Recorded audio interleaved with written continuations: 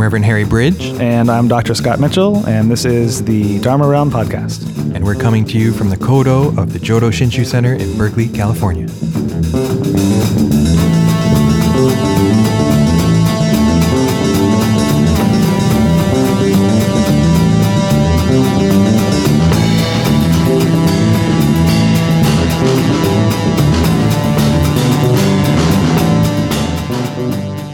This is the Dharma Realm Podcast for December 31st, 2010, and today we talk about Pure Land imagery and belief in Buddhism.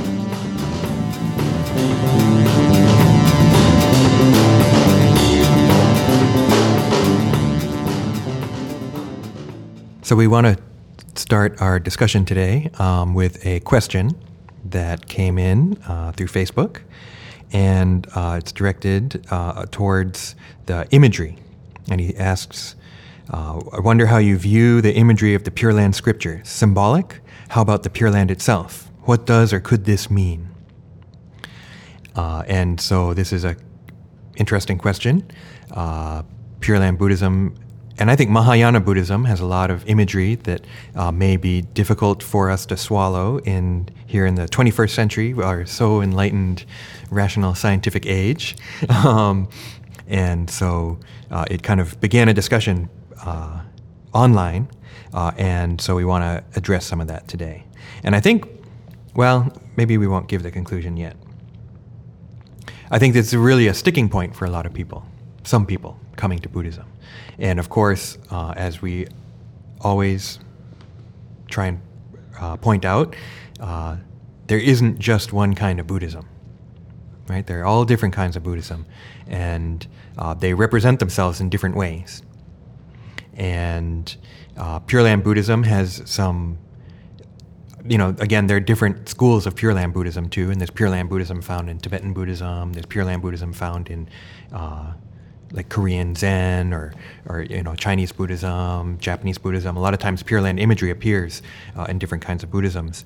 But the idea of a Pure Land, the idea of this kind of like heavenly place where the Buddha is preaching, and there's like flying palaces and celestial maidens and music and jeweled trees and jeweled water, which the larger sutra goes into in great detail, excruciating detail. And then repeats it all in verse. Yeah. And then you can get the abbreviated version in the smaller sutra. How do we understand that? And we've kind of touched on this before, but we'll see where we go today. It's all true, man. Yeah. In a literal sense. That's the argument I'm going to make today. Yeah. Not really. You could.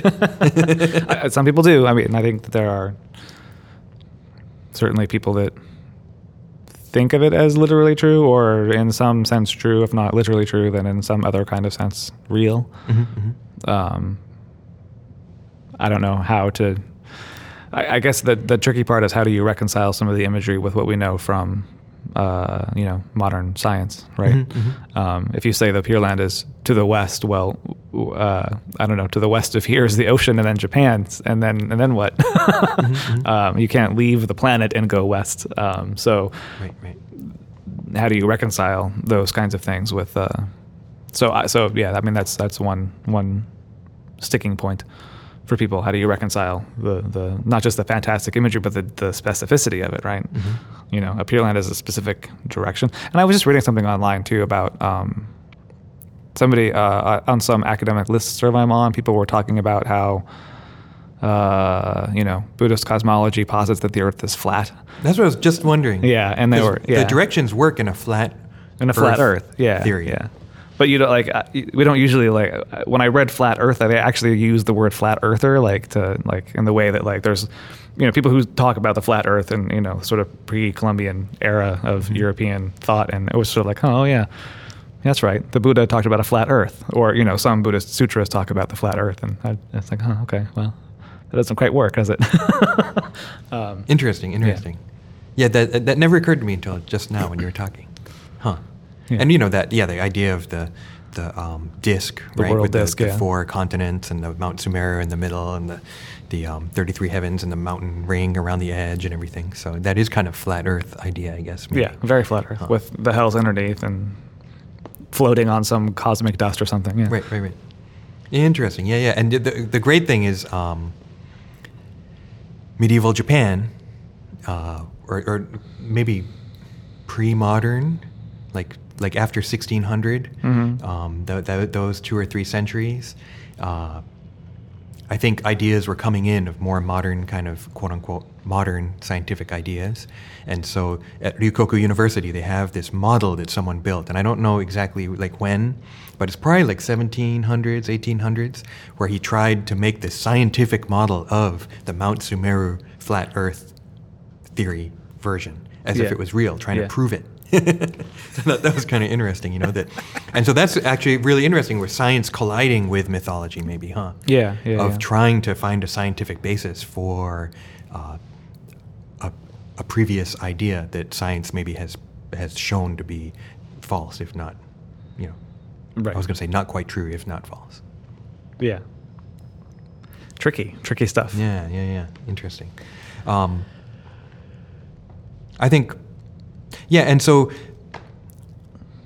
I don't know. It seems like it's easy to me to, and I think a lot of modern Buddhists to do this, and it's easy to just sort of dismiss a lot of the mythology or imagery as purely symbolic or metaphorical or symbolic of psychological states, right? I mean, it's easy to sort of to do that. I don't know. It seems easy, and in a pinch, I'll do the same thing. But at the same time, I think it's worth sort of thinking about it and just sort of talking about whether or not it's not necessarily literally true, but different ways of looking at it, because it's not like there's been some sort of unified decision that was made by all Buddhists around the world that we're going to stop talking about it in some literal sense and talk about it in a metaphorical sense. And even if you do say that this isn't literally true in a scientific, modern, rational way, well, you can still interpret it in 1,000 different ways. So it's sort of worth having the conversation. Yeah. Right. Yeah, I think one of the things that I don't like is to say, oh, it's just a symbol. Yeah. It's symbolic of something else. And it's too... It's easy. Too easy. Lazy. You're lazy. Yeah. I mean, I don't know. It just seems worth it to sort of wrestle with it a bit and say, well, it almost feels like people will say, oh, it's just symbolic, and then they'll change the subject. It's like, well, symbolic of what? And symbols are multivalent. Yeah. Right? Symbols don't have just this symbol points to one meaning in a direct one-to-one relationship, end of story. Right. That's simplistic. Yeah. Right? I mean, that symbols can point to many different things and have many meanings. Yeah. And how would you even? I mean, some of this stuff too. How would you even call it symbolic, or what would you relate it to in the quote unquote real world? I'm thinking of the 6 realms of rebirth, and one of the realms of rebirth is the realm of the gods. And you can, in traditional Buddhist cosmology, you can be reborn in the realm of the gods, and gods live for eons, right? They live for millions of years sometimes, and they never grow old. They just sort of exist in this sort of perpetually, youthful state until the very end of their life, when they suddenly get very, very old and their bodies literally start decaying while they're still alive, and they go through this horrible, horrible, painful death.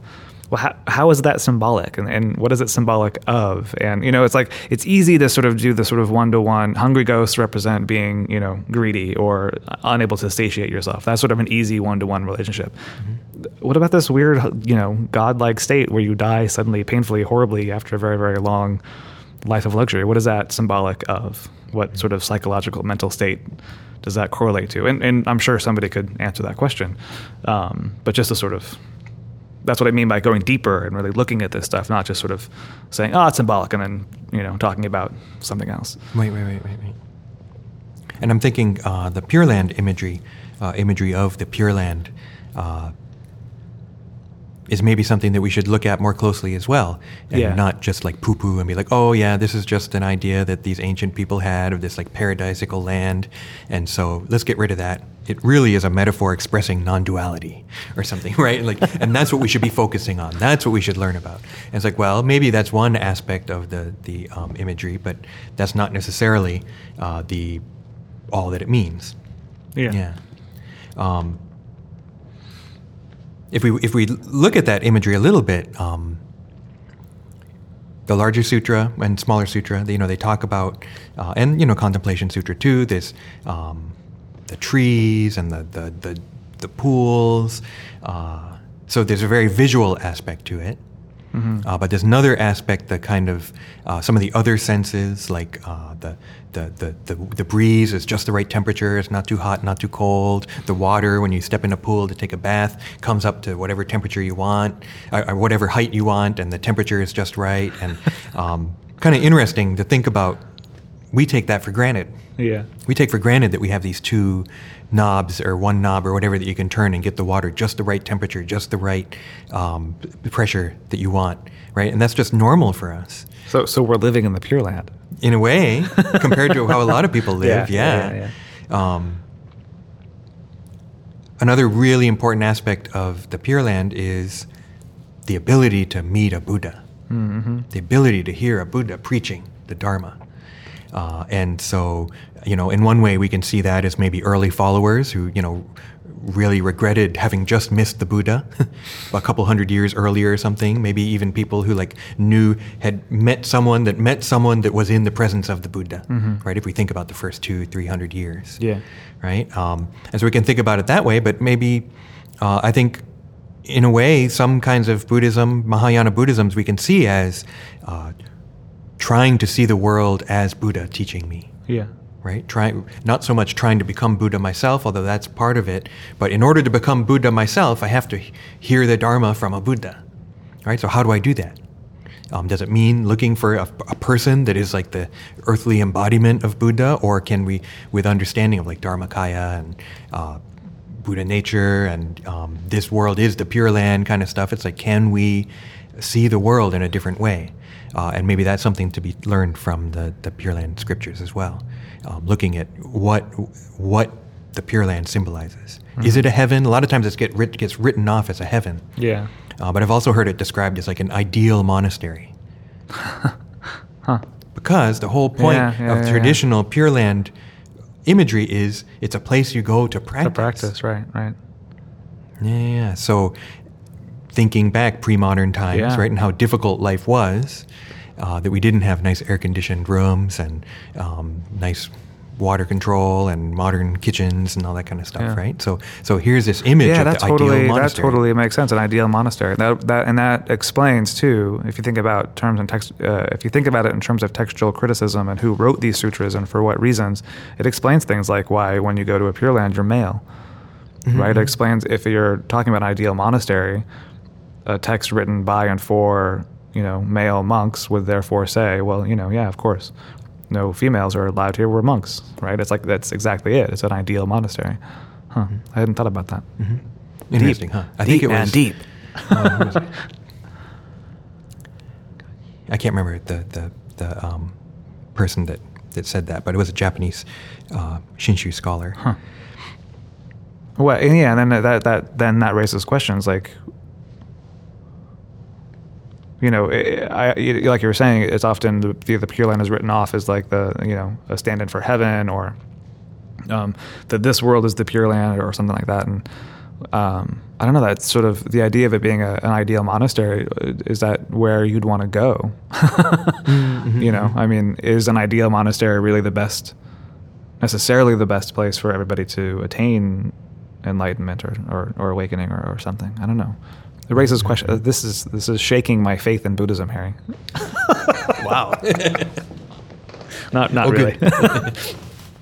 Well, I mean, you could even, I think from our point of view, we could view an ideal monastery as very different than the traditional view of the ideal monastery. Maybe view the ideal monastery as daily life.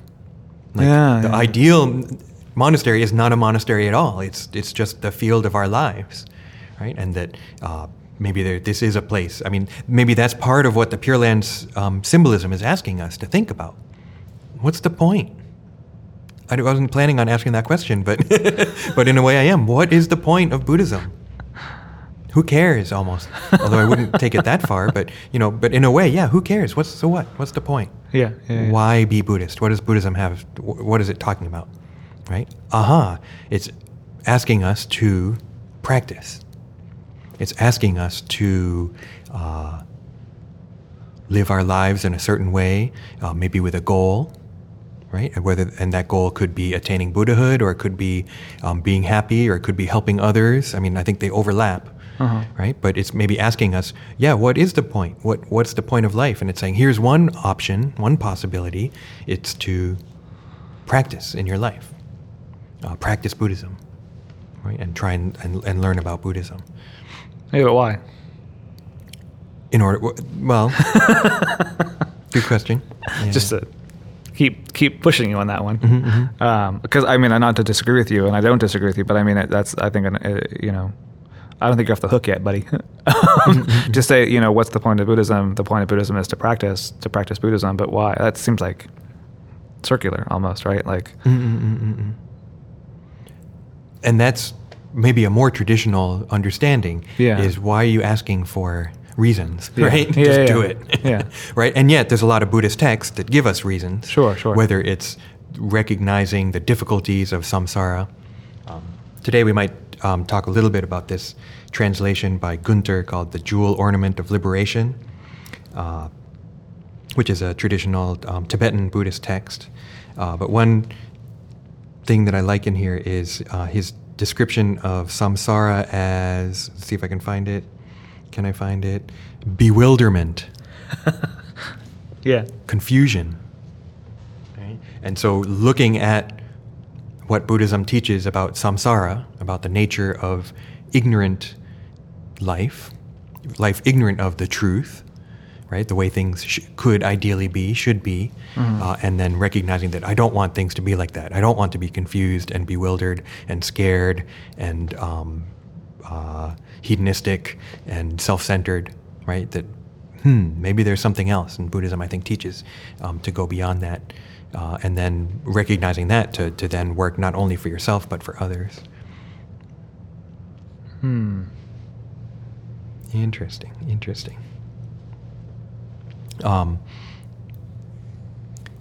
And so that kind of, I think, brings us in a way to what we were talking about before we started recording, which is this idea of belief.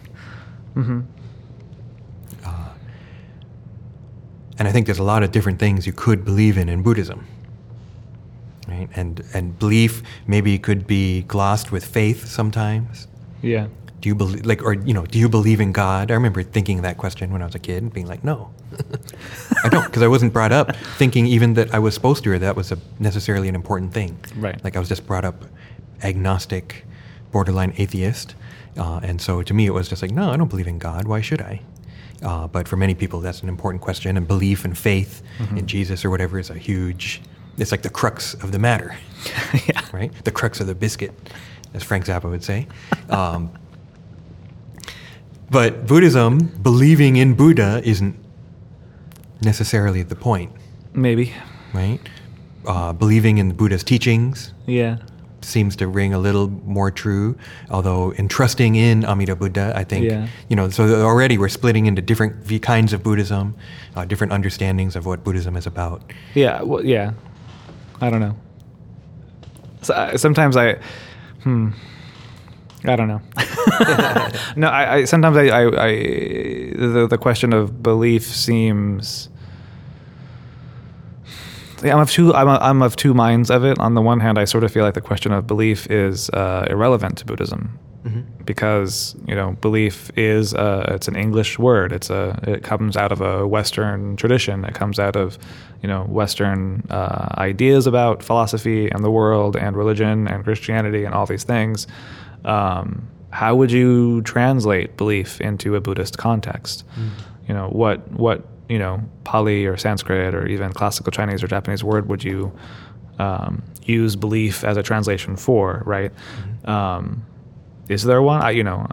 I'm sure people translate belief all the time, but is it the exact same concept? Well, no. Concepts always come from particular cultural context, and what belief might mean in Buddhism might be totally different from what belief means in a European Christian context. And then, plus there's just the whole idea of, Buddhism as a way of life or a philosophy. You don't necessarily believe in it. You just sort of do the action, the practice or whatever. So part of me has that whole sort of perspective on it. But then another part of me just feels like that's like splitting hairs, right? Like it's a semantic sort of, ridiculous sort of academic exercise that is, what people do. But that, whether you call it belief or not, you still have to have some sort of, I think about taking refuge, right? Like that's something that most Buddhists do. You take refuge in the Buddha, the Dharma, and the Sangha.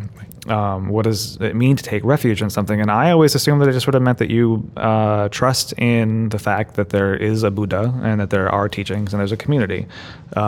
Trusting in something, to me, implies that you believe that those things are good and that you want to follow them or practice them or agree with them or whatever.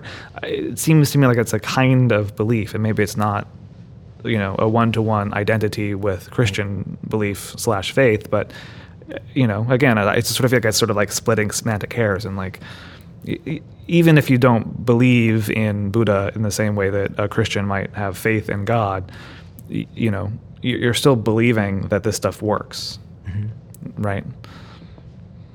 Yeah. So again, I'm sort of on the fence there. I don't know which of those two sides I believe in. It's just something I think about, and I'm not ready right here to take up a side necessarily, but isn't this good? I mean, that's what Buddhism is about. I think is questioning these things. It is looking at them. Sorry, I'm being argumentative today. Thinking, what is belief then? What do I believe? What am I supposed to believe in something? Right. Will believing in something get me somewhere? I think Buddhism would want us to do that, to engage in that exercise, and that could be part of the path for someone that's an issue for. Yeah, I think a lot of times, traditionally, Buddhism, belief isn't the point, the end point. Right. It's more that you think, So another translation for taking refuge, going to the Buddha for refuge, is going to the Buddha for guidance. Mm-hmm. Right? And so that means that, this Buddha seems to be doing something right. There seems to be something there. You figured out something. Yeah. And so I want to learn more. I want to be guided by this person. I want this person to be my teacher. And then having gone to the Buddha for refuge or for guidance, then that's not the end. It doesn't mean, it's all over. That to keep going and then learn. What is there to learn?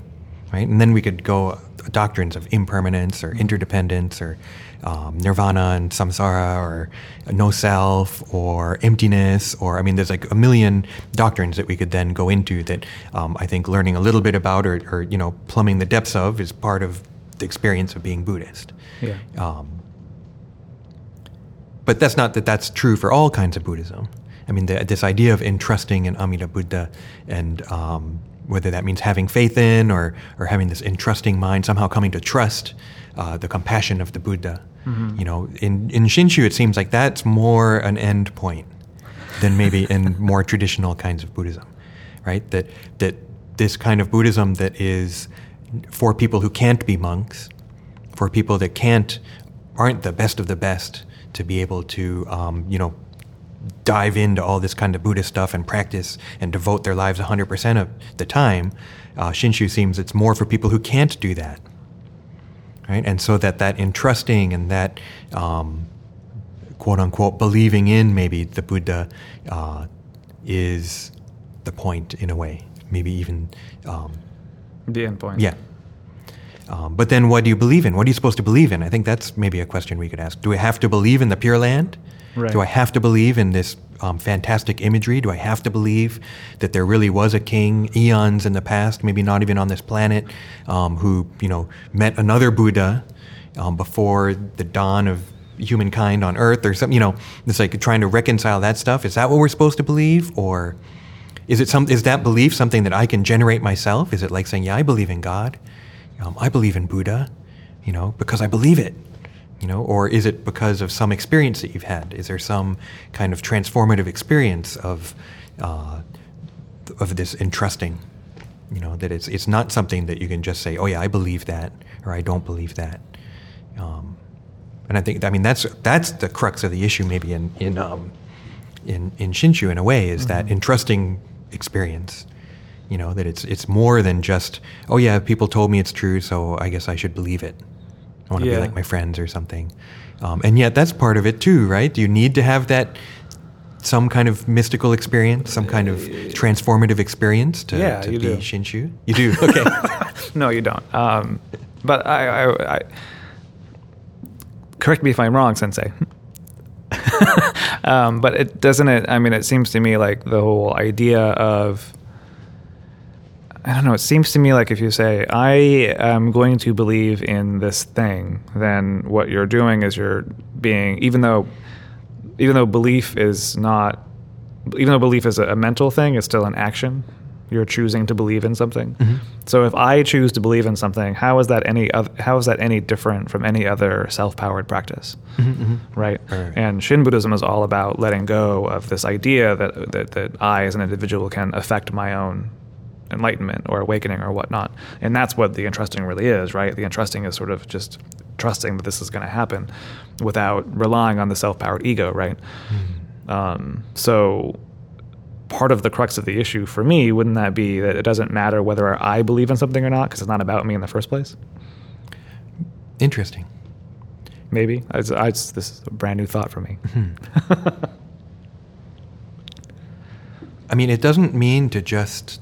I think the flip side of belief is doubt, not believing. Yeah. Right? And Shinran's interesting because he talks about it a lot. Oh, it does? Yeah, doubt all the time. And it seems like even towards the end of his life, he still had doubt. There was still this kind of, flip-flop back and forth. And the doubt comes from that ego, from the self-power mind that's like always trying to categorize things, always trying to own things, always trying to understand things or grasp things. And so he deals with that till the end of his life. But then, the true entrusting in Shinshu is other power entrusting, right? That one is brought to entrust. It's not me entrusting, it's something bigger than just me, right? So it's not something that I can generate, it's not something that I can do. And that's part of the problem, I think, in Shinshu is like, so what the heck do I do? How do you get there, right? But does that entail some kind of mystical experience? Or religious experience or transformative experience of having been shown the limits of one's ego self and that there is something more. Yeah. Right? And not in the sense of me doing it, but of that happening to me. This is where Shinshu gets really, really hard, I think. Yeah. It's not merely saying, oh yeah, I'm limited, it's all self-power, so I'm not going to, whatever I think is wrong. Right? There's something, that's not the point, I don't think. It's more... it's being stuck on a wheel, right? Like, you can keep going around and around, right? If belief is all about self-power and ego-driven thoughts, and doubt is all about self-power, even ego-driven thoughts, then you keep going around in circles. And that's the problem, right? Mm-hmm. It's to me... because basically we're talking about Shinjin, I guess. Yeah. Entrusting mind, right? And to me, when I spoke at the Zen Center, there were you were there were certain people that really felt like I was just being Christian, I think, right? They're like, what are you talking about? I think somebody actually accused you of... Yeah, that I sounded like a Christian preacher, Protestant preacher. And yet, to me, the whole Shinjin thing is almost like Satori and Zen or whatever, it's breaking through, but that's maybe great, this idea that belief isn't something I can do. That's one problem, is trying to believe, and the other problem is the doubt is always keeping me off track, right? So the awakening experience is beyond me. It's beyond the dualism of this world. So maybe it is non-duality breaking in on us, right? But using different metaphors than Zen uses. Oh yeah. Huh. Yeah, and interestingly, after that talk you gave, I had a number of people, a number of different things came up to me afterwards about how Dogen himself talked about Dariki and Jiriki. It's just that they're having a different conversation, right? They're using different metaphors, but talk about the same thing. But it's that same idea. Think about Zen meditation is all about just sit, right? Just sit. And when you're just sitting, it's not about you. It's not about I. It's sitting just happens. It's the same. To me, same sort of. There's a sort of fundamental Buddhist perspective on non-duality that's expressed in different ways. And I think people get hung up on the idea of letting go, and the language that we use in Shin Buddhism of letting go reminds people of Christian concepts of grace.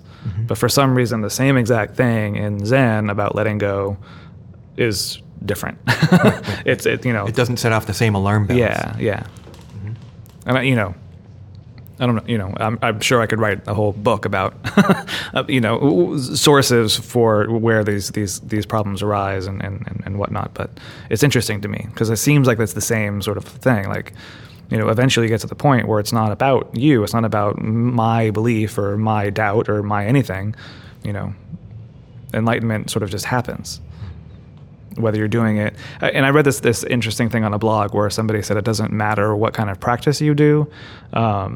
You could, your practice could be Zazen, your practice could be, Shin practice, your practice could be, I think what he said was riding a unicycle through Times Square backwards.